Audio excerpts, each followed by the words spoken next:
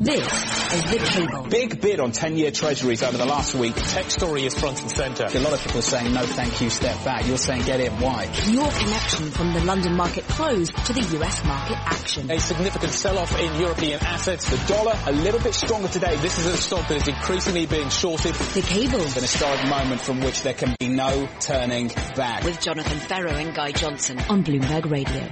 Good afternoon to the City of London. You are listening to The Cable live across the capital on DAB Digital Radio. It has just gone 5 p.m. in the city. Alongside Guy Johnson, I'm Jonathan Ferro. Front and centre, a ton of central bank decisions and a little bit of data to get our teeth into through the next 60 minutes, Guy. I find it fascinating. So the US 2 years now completely round-tripped to where it was before Powell. US equity markets have pretty much done the same thing. What's going on this afternoon? That ISM number was a little weaker, but the markets reacted really strongly. But that's the story, isn't it? The data is weaker. I had some sympathy with Powell to a certain degree yesterday. We can talk about just how much he messed up that news conference.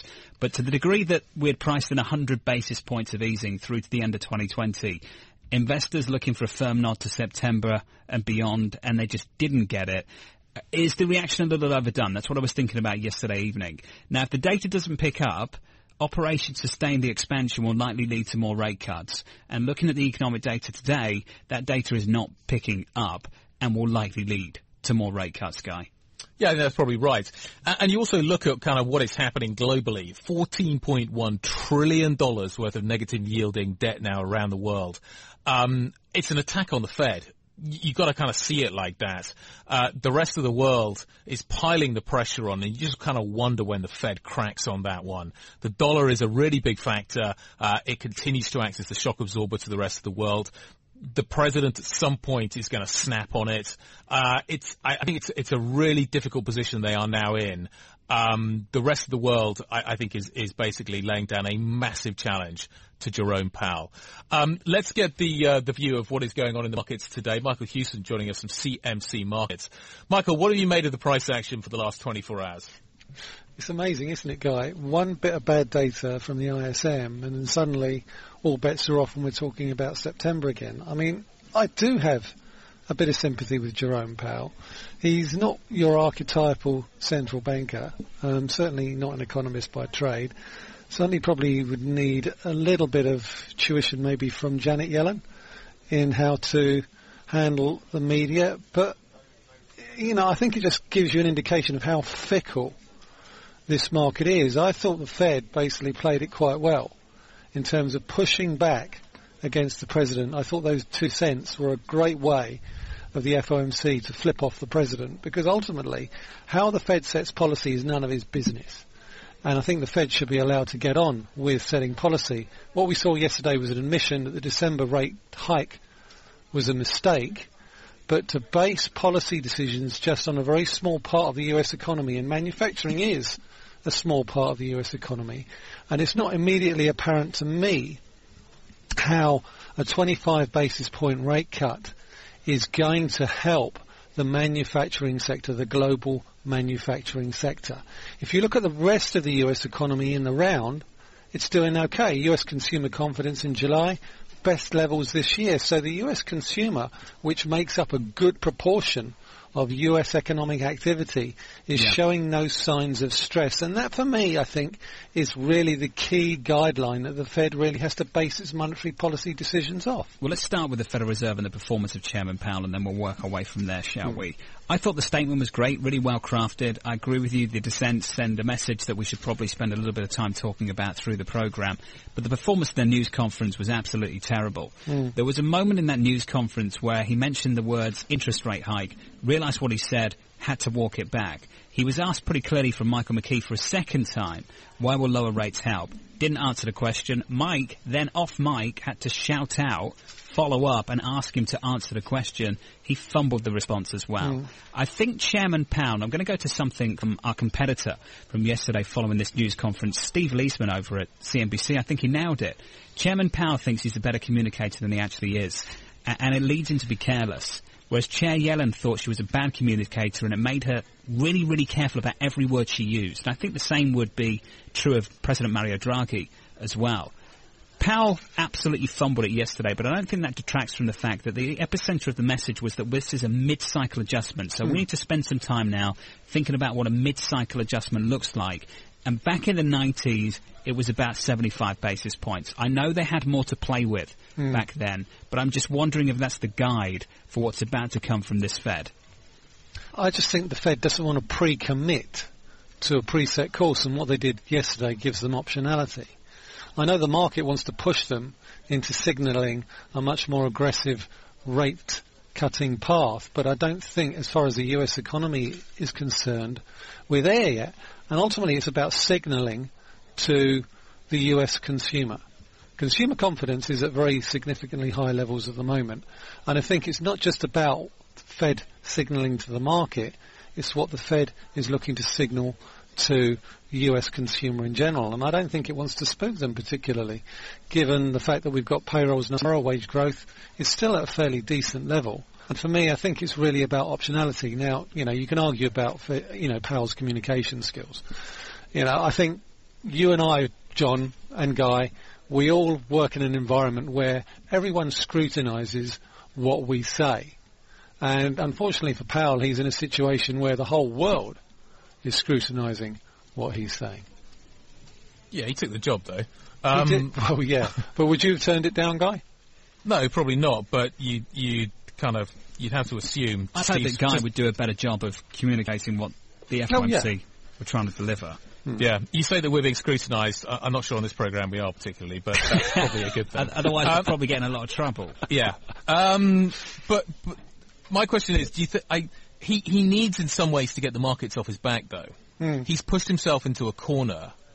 He needs to get the markets off his back. They're not going to be completely off his back, and I appreciate what you say about every word being scrutinised, but I just didn't think he did a good job of delivering that kind of press conference that was required to achieve that. And I think this is really important. This is important for the global economy. No, it is. How fluffing it yesterday has meaningful implications for the rest of the world. Yeah, I mean, we can't change that. What's done is done. But I think what we can do is, I think other policymakers on the committee can help him out here in terms of the message. So we may find over the course of the next few days that Clarida and other people on the committee can actually help craft a much more elegant message from what we saw yesterday. I mean, as I say, what's done is done. The damage is done, if you like. And really now it's a question of how does the Fed fix it in terms of further responses from other policymakers on the voting committee. How do they fix it? How do they manage that message between now and Jackson Hole? Well, for me, it's about data dependency, and it's always been about data dependency, and I think they need to ram that home. The Fed will act when it sees a significant or sees evidence of a significant deterioration in the data. That starts tomorrow with the latest payrolls numbers and the wages numbers. And if there's a significant deterioration in wage growth or the headline numbers, then maybe we're off to the races. But I think to craft a direction of travel based on a fairly weak ISM number and a weak prices paid number, I think that more than anything is probably what the market's reacting to. That deterioration in the prices paid component in July sends a message that inflationary pressures are very, very weak. But again, I'm not really sure how another 25 or 50 basis points are going to resolve that. Michael Hewson is going to stay with us. We'll carry on the conversation. We'll get an assessment of what Governor Carney's press conference delivered today as well. Not a lot, I think, is probably the simple answer. That is coming up next. This is Bloomberg.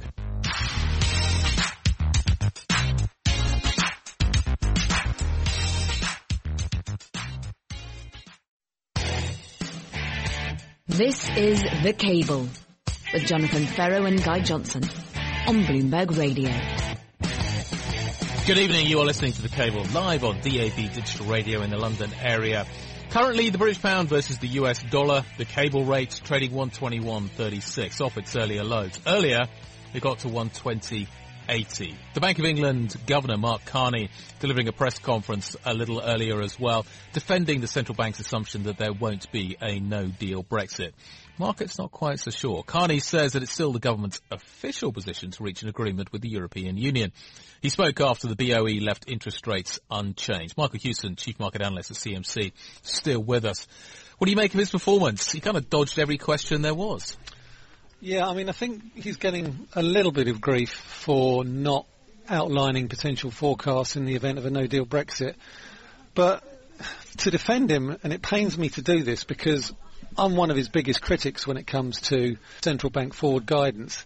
How can you plan for something when you don't know what the reaction function is going to be, first and foremost, of the British government in terms of a fiscal response, but also from the other side of the fence, French policymakers, German policymakers, EU policymakers in general in terms of their mitigatory measures in terms of a reaction. So I think it's very, very difficult to outline any number of scenarios because there isn't a single scenario to mitigate against what essentially is, I'm not going to say a black swan event because potentially we know that it's coming and certain businesses have taken some mitigatory measures.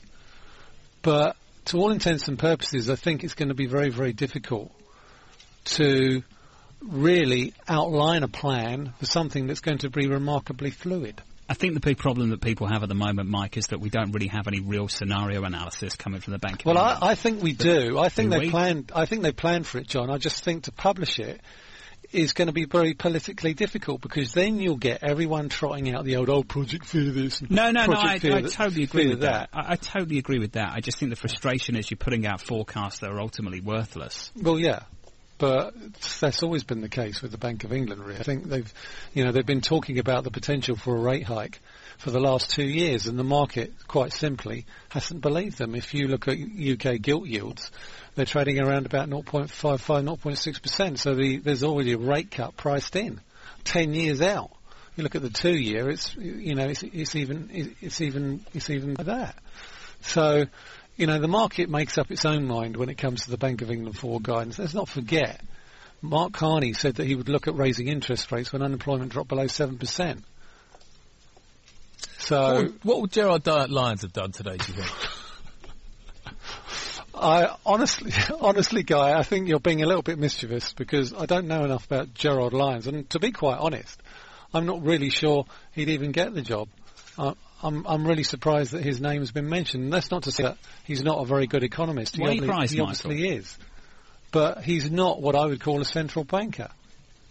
He doesn't come from... Is Christine Lagarde? Well, no, but you know Jay Powell. Yeah, Jay Powell's a lawyer. He's a lawyer, but at least he worked in the Federal Reserve. Well, at least Gerard's got a PhD. Yeah, he has, but he hasn't worked. He hasn't been a central banker. I mean, Jerome Powell was and is a central banker. He was on the vote-setting committee when Janet Yellen was chair, so he's got an inside view of how the central bank works. Now, that doesn't necessarily equip him to be a good public communicator, but at least he has an inside track of processes and everything else. You're talking about Gerard Lyons, and you're talking about an economist who used to be chief economist for Standard Chartered, and now parachuting him into the top job at the Bank of England. I mean, that is really a significant jump. Do you think the pound would go up or down if Gerard Lyons was put in place? Do you think it would go down? Because people are saying that the risk of him not getting the job is that the pound would fall further. Well, I'm not convinced about that because obviously he'd have to be appointed in the job after Brexit. So, because Mark Carney's term ends the end of January, so you're making an assumption that Brexit may well have already happened by then, or it may not. We could get another extension. Michael Hewson, we'll continue this conversation. We've got to talk about some economic data out of Europe as well. Pretty dreadful, as expected. That's next. This is Bloomberg. This is The Cable with Jonathan Ferro and Guy Johnson on Bloomberg Radio. This is The Cable live across the capital on DAB Digital Radio. Alongside Guy Johnson, I'm Jonathan Ferro. In the markets today, your price action looks like this. We are all over the place. The FTSE 100 flat at the close, negative 0.03%. A rally in Europe with the DAX up 0.5%.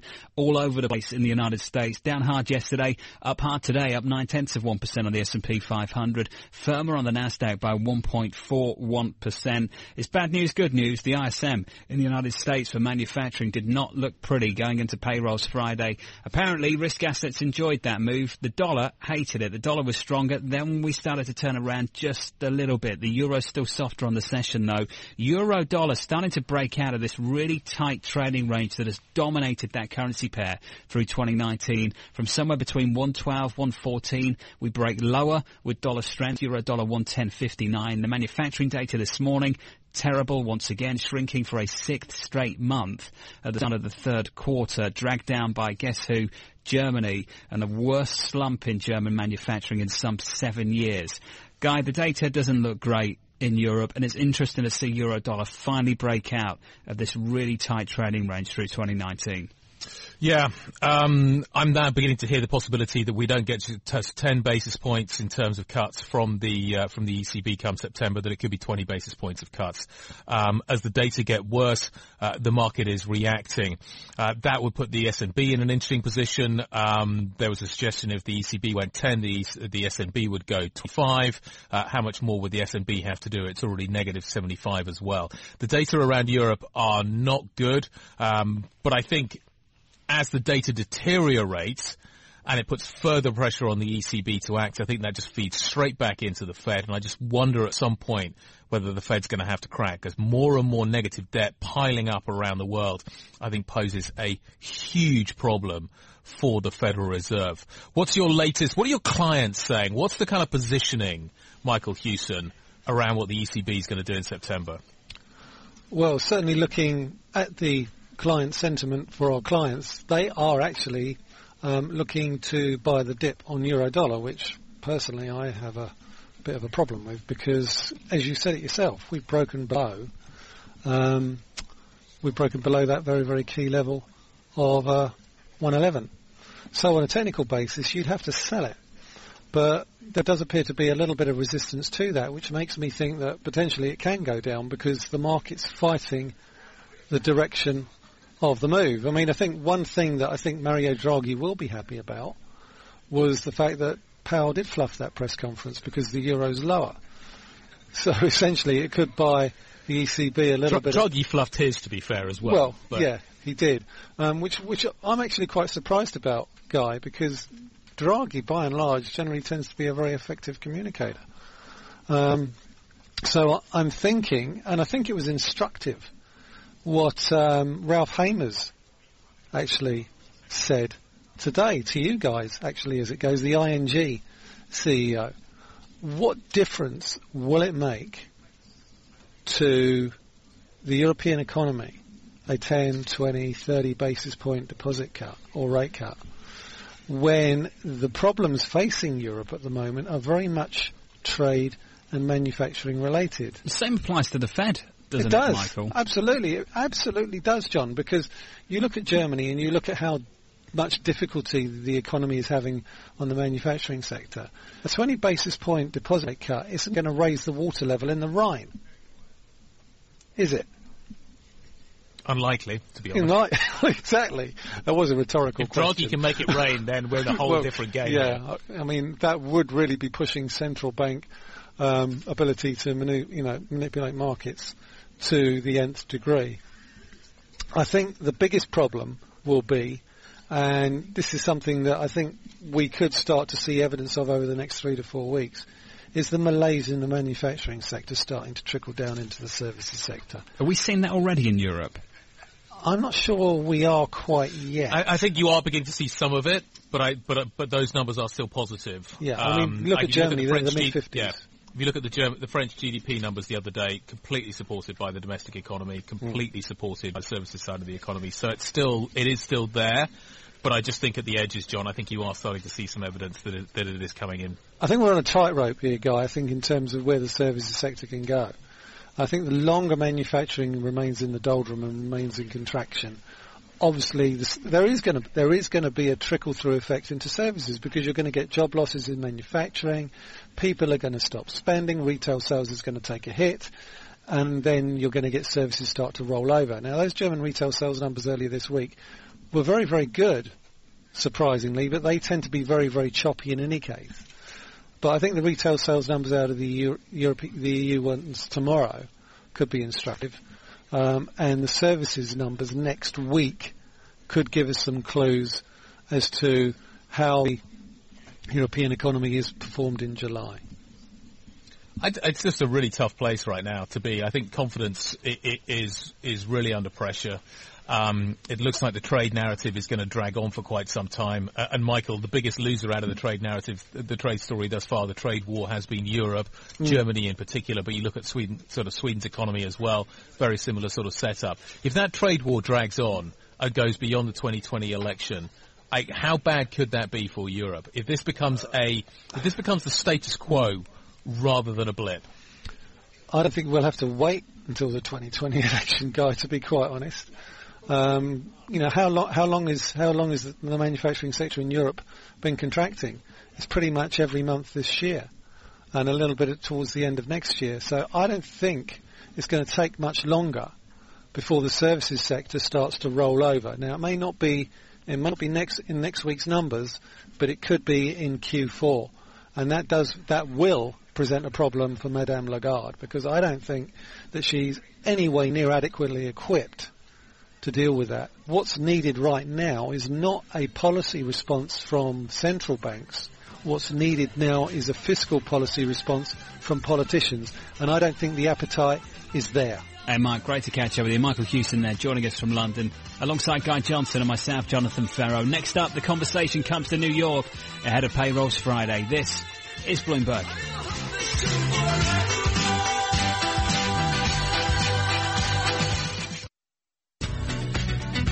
This is The Cable with Jonathan Ferro and Guy Johnson on Bloomberg Radio. Good evening, you are listening to The Cable. We are live on DAB Digital Radio in the London area. Guy Johnson here in London, John Ferro over in New York. Let's talk about what the last 24 hours has delivered. So it's fascinating. I'm looking at a chart of the US 2-year. Kind of started the Powell press conference almost exactly where it is now. So we are now trading 1.8201 on a US 2-year. We've completely round tripped. Not quite the same for the dollar. So the Bloomberg dollar index, I think we've retraced basically half of the move to the upside that we have seen on the US dollar. So that's kind of a little bit in contrast to what we're seeing with the 2-year. Euro dollar breaking out of a range, trading at now 110.59.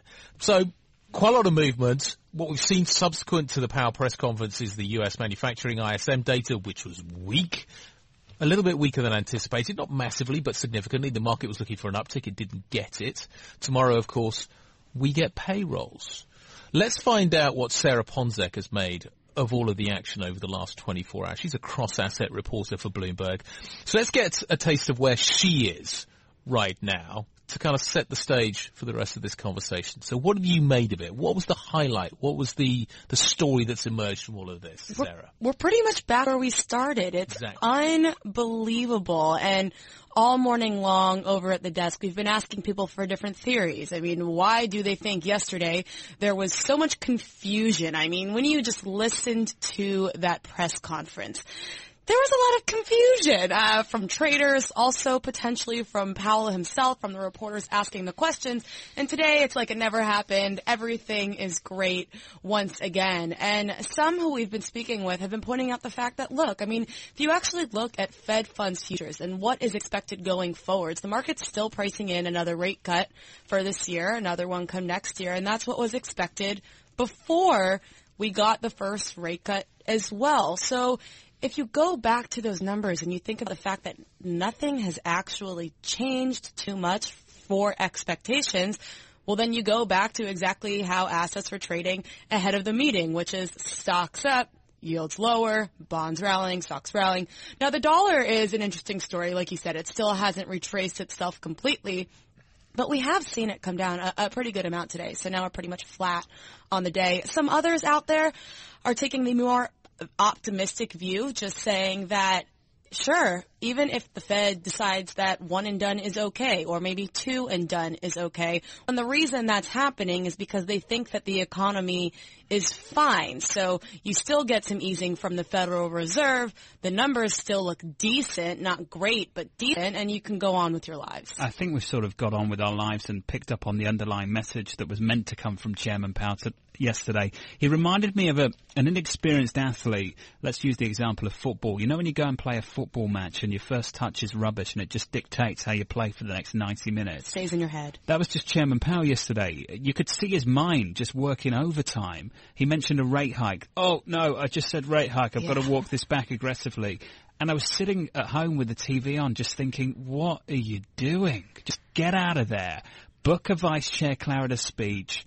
Keep your head down until Jackson Hole and take a vacation. I've got to say I'm shocked in a way that we haven't heard or seen the carousel of other Fed speakers coming out yet. I guess maybe the market is doing their job for them, going back and realizing, all right, maybe he talked himself all over the board, but this was the true message. This was the actual message. But yes, I mean, I was speaking with a couple traders during the press conference yesterday, and one just said, this is cringeworthy, when he started trying to walk back his, it was terrible. Yeah, his mid-cycle adjustment comment, and then he threw in the phrase rate hike, and it was just, why would you even bring up a rate hike? Honestly, the whole thing is a mess. But the mess aside, you can pick up on this idea of what a mid-adjustment, mid-cycle adjustment actually is. We can reflect on the mid-90s. We can assume that if the data weakens, that the threshold is pretty low to deliver a rate cut over at the Federal Reserve, and the data was weaker today. So we go through to payrolls Friday tomorrow, and I sort of cheekily threw this out on Twitter because I was interested in the answer to it.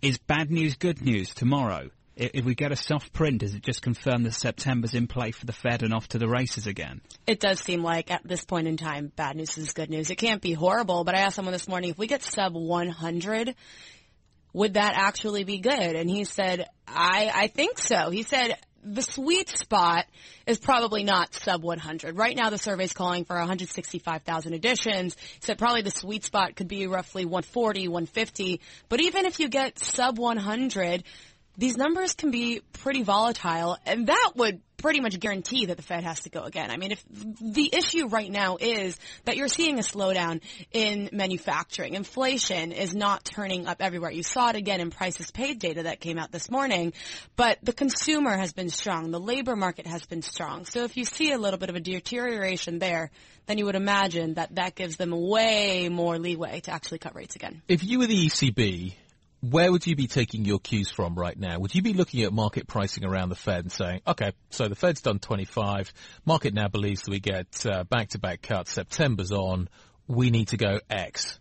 Is that how it's going to work, do you think? I mean, it's a great question, and we have seen the two, it seems, almost taking cues from one another. Even after this last ECB meeting, there was concern that because of their messaging that maybe the Fed felt like if they weren't meeting expectations, if they weren't being as dovish as expected, then maybe the Fed wouldn't be either. And we did get a decently hawkish cut, although that is being walked back today. But there's no doubt about the fact that they are absolutely taking their cues from one another, because right now, yeah, global central banks are easing, but obviously the Fed is really the big one here. Do you know what the theme is for Jackson Hole this year? What is it?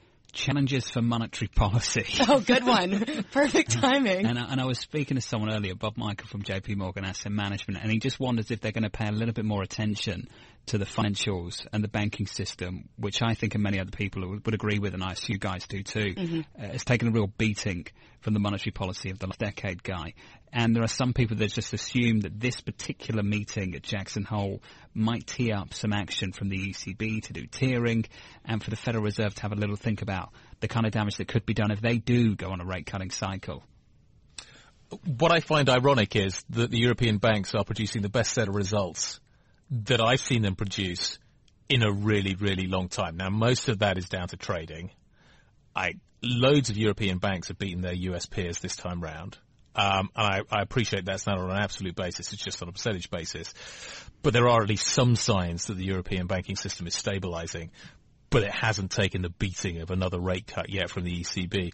I just wonder whether there's actually signs that the European banking system may be getting closer to some degree of stabilization. you are going to get additional rate cuts. That's almost certain at the moment. But you're going to get tiering with that. And you also wonder whether or not the ECB may end up buying some of the European bank credits.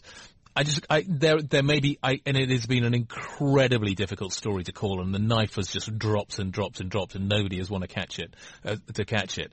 But European banks, at some point, start to look okay.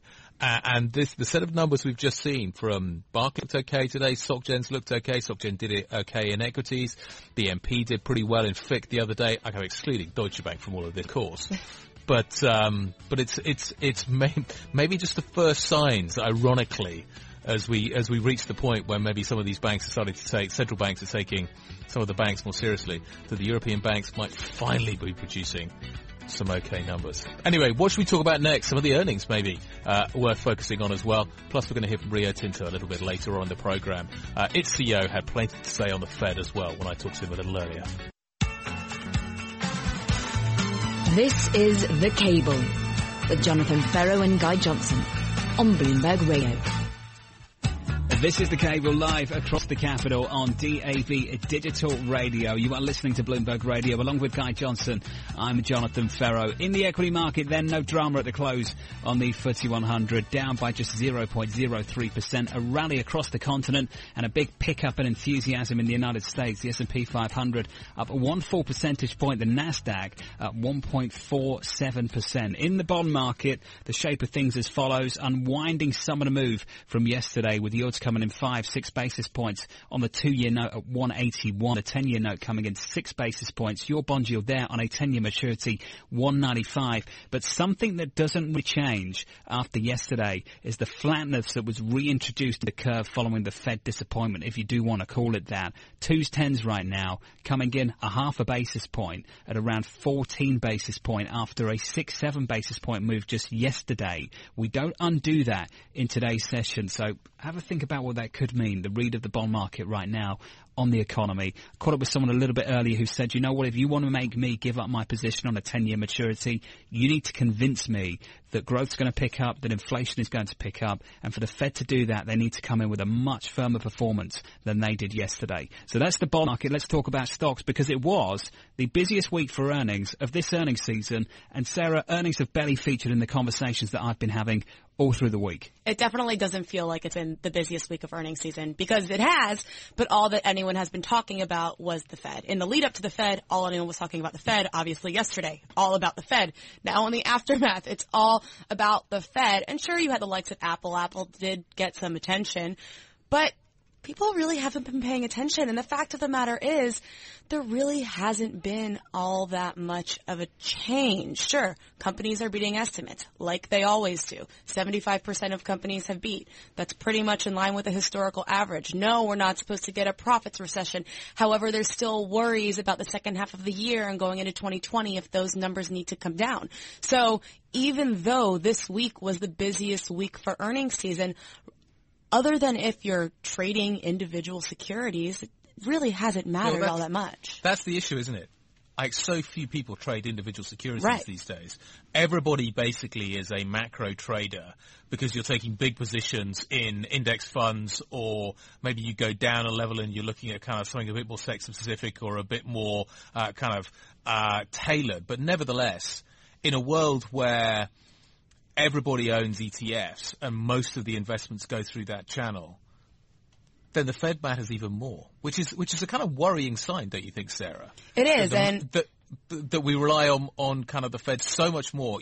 There is no kind of bottom up anymore. Everything is top down. The stock market, if you look at the S&P, it had not had a day of falling more than 1% in a while, in a really long time, until yesterday. And to show that yesterday was the first day in over a month that the stock market actually moved over 1% to the downside. And also, yesterday from 2 o'clock to 3 p.m. during that press conference was the busiest hour for trading all year long just shows you how attuned people are to the Fed. And Bernstein put out an analysis saying that if the Fed does go on an easing cycle, if they cut, as of yesterday, if they cut again, this could potentially also just move more people into passive from active, because it just goes back to that idea that who is driving the market? It's the Fed. So what does active have to add if what's really causing the movements in the market a more macro force like the Fed? Why not just go and buy the market as a whole then? Sarah Ponczek, it's been great to get your insight over the last couple of segments after a big day and a very busy hour. In the news conference, after the news conference, when was that busy hour? During the news conference? 2 to 3. Wow. What a move. Yeah. What a move, and what a spike in volume as well. Sarah, thank you very much. Up next on the programme, Guy Johnson sitting down with the Rio Tinto CEO. His thoughts on China and monetary policy too. We'll bring that interview to you next on this programme. You're listening to The Cable. This is Bloomberg Radio.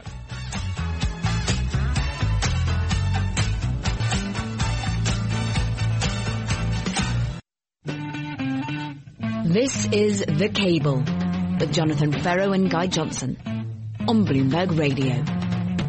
Good evening, you are listening to The Cable. We are live on DAB Digital Radio in the London area. Mining shares under a little bit of pressure today. Rio Tinto, no exception. Its shares taking a bit of a hit despite the company returning strong first half results and announcing a special $1 billion dividend thanks to a windfall from iron ore prices, which have been driven higher by Vale's troubles in Brazil. Now, earlier I spoke to Rio Tinto's CEO, Jean-Sébastien Jacques, and asked him whether the company's numbers, the good numbers this time round, are sustainable given iron ore's inflated price.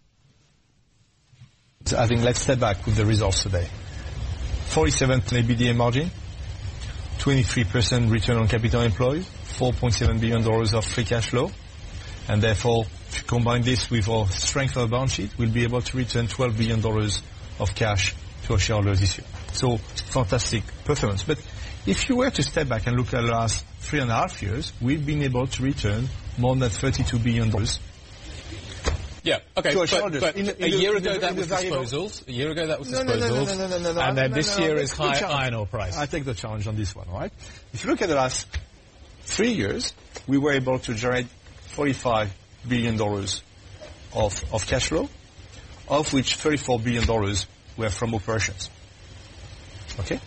And out of this pool of money, we did return $29 billion of cash to our shareholders. So you could argue, if you look at the last 3 years, we used the proceeds from divestment to reduce our net debt, and then we did return the rest of the cash to our shareholders and so on and so forth. And that's why your question is absolutely spot on. What is important is looking forward. And there are two elements here. One on the outlook, I'll come back to this point. And the second point is our ability to generate some cash, to allocate this cash with discipline and return cash to our shareholders.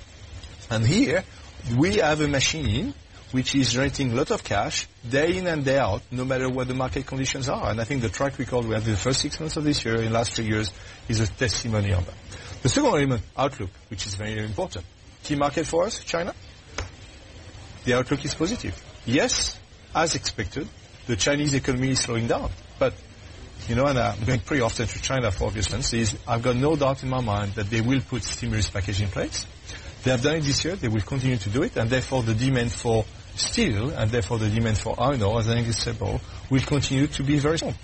First 6 months of this year, for the first time, the demand for steel in China was above 1 billion tons. The outlook is positive for us. Okay, so you're saying it's sustainable. Okay. I said the outlook is positive and we are well positioned. Okay. The Fed cut rates overnight. You talked about China stimulus. The Fed cut rates overnight, 25 basis points. Was that required? We were not surprised by the fact that the economy in the US is slowing down. Let me tell you why. We are the largest supplier of aluminum, should I say, to the US. So we supply around 1/3 of all the aluminum consumed in the US from our smelter in Canada, for example. We are a large supplier of copper in the US, and we provide a few other products like borates and so on and so forth.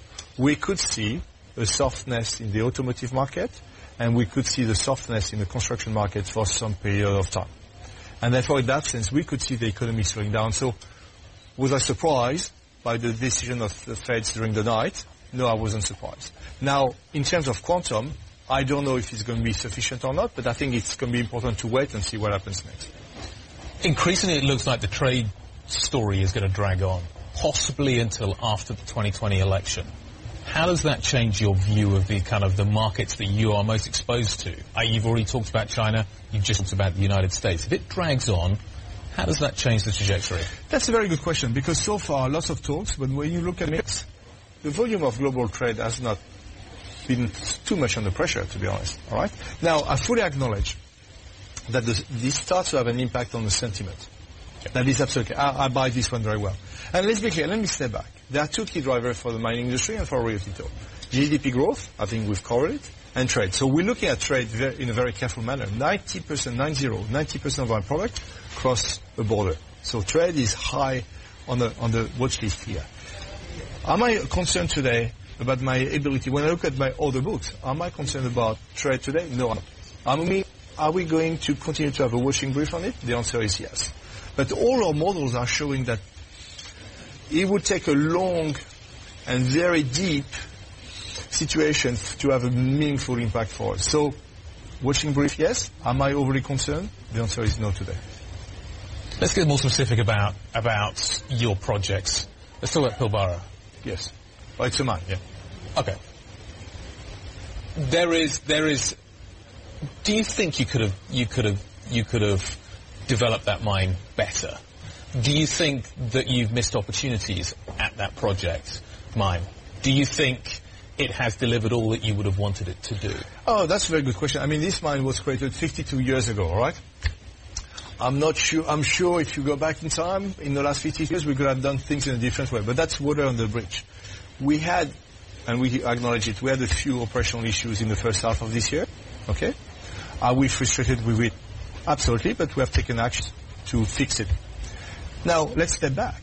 We did generate in the Pilbara, or in our business in Australia, 72% EBITDA margin in the first half. 72% EBITDA margin. So, do we have operational issues? Yes. Are we addressing those issues? Absolutely. But we have a machine which is a cash machine. Okay, that was the CEO of Rio Tinto talking to me a little bit earlier on the day, addressing the issues that affect his company and also the wider macro story. Let's talk about where equity markets are now globally. Fascinating to see US equities now rebounding. We saw a weak ISM print a little bit earlier on today, manufacturing item, I should be more specific, in the United States, which seems to have pointed the market in the direction that the Fed is going to deliver more than maybe the Fed hinted at yesterday in Jerome Powell's press conference, as a result of which we're seeing equities rallying and we're seeing yields falling. Payrolls tomorrow, obviously a massive point for the market to pay attention to. If that number is weak tomorrow, does it just reinforce further the number that we've seen today on the US manufacturing ISM and maybe gets us back to this kind of bad news is good news kind of scenario with the Fed? We will wait. Plenty of great coverage coming up of that number and its implications. This is The Cable. This is Bloomberg.